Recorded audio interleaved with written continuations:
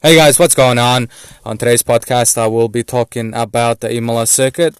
The legendary circuit will make a comeback to the Formula One calendar for the first time in nearly 15 years, as it hosts the first ever Emilia Romagna Grand Prix. And for me personally, I love the track.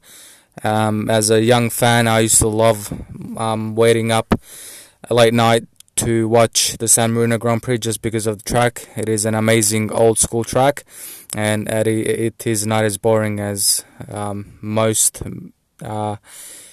modern circuits. Anyway, enough about that. Let's get into it.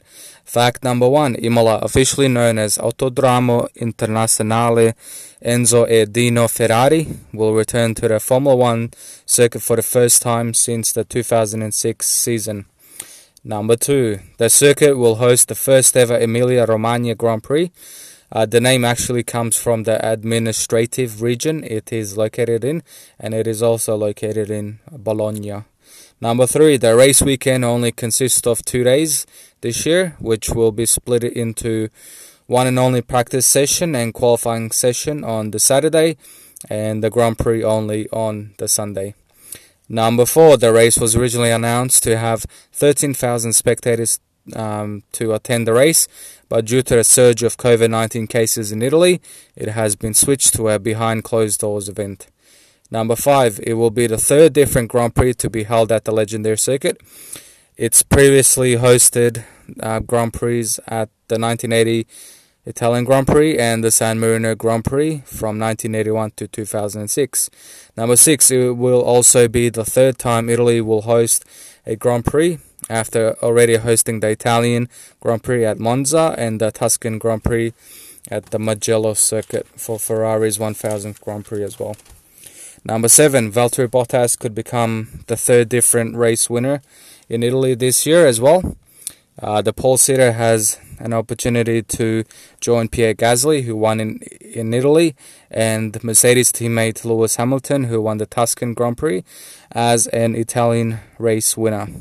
Number eight, Michael Schumacher has won the most races at the circuit with 7. He has one win with Benetton in the 1994 race, which was a tragic race, and 6 at Ferrari in 1999, 2000, 2002 to 2004, and 2006.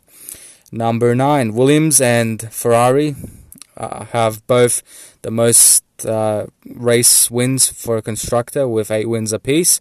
It will take a miracle this weekend for either constructor to extend that number. But I'd like to say good luck anyway. Number 10, starting on the front row is the best chance for a driver to win at Imola. 9 drivers at 33.3% have won from pole position, and 8 drivers at 29.63% have won from second position. Number 11, on 2 occasions, a driver has won from 5th on the grid.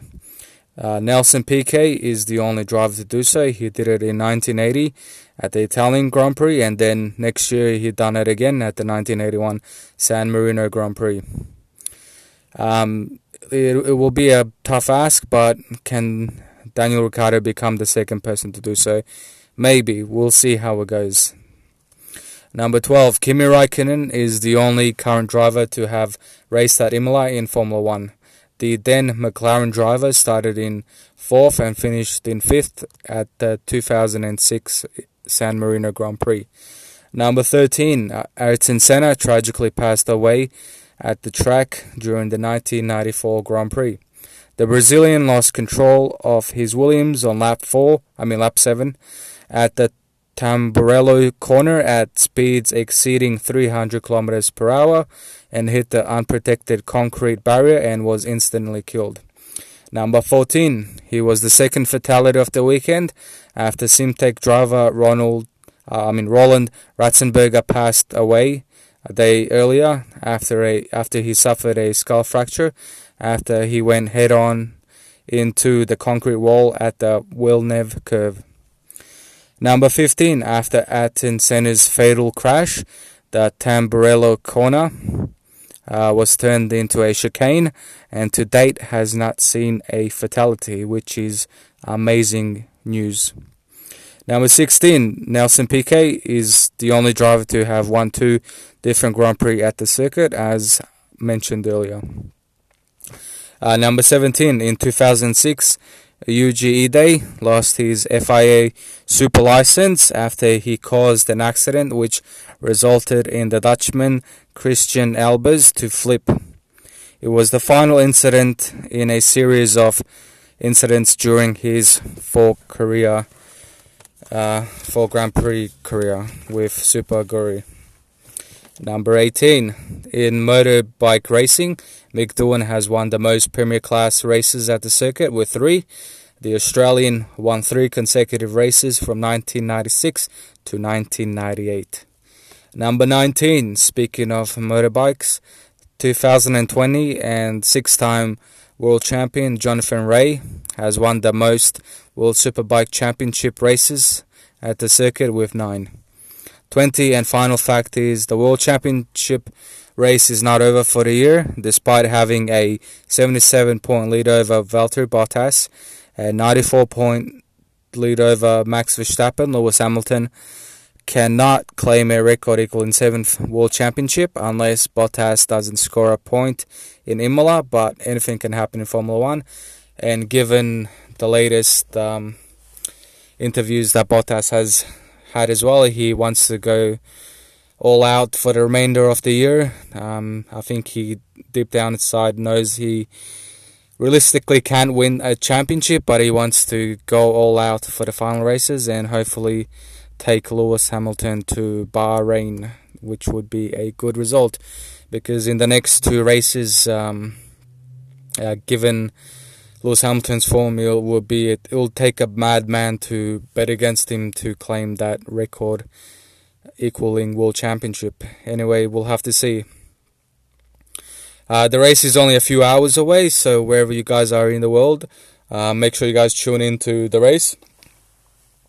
It should be a great race. Imola is a fast-flowing circuit. At the same time, it has some really good opportunities to overtake, and it'll be interesting to see how DRS features in the race as well.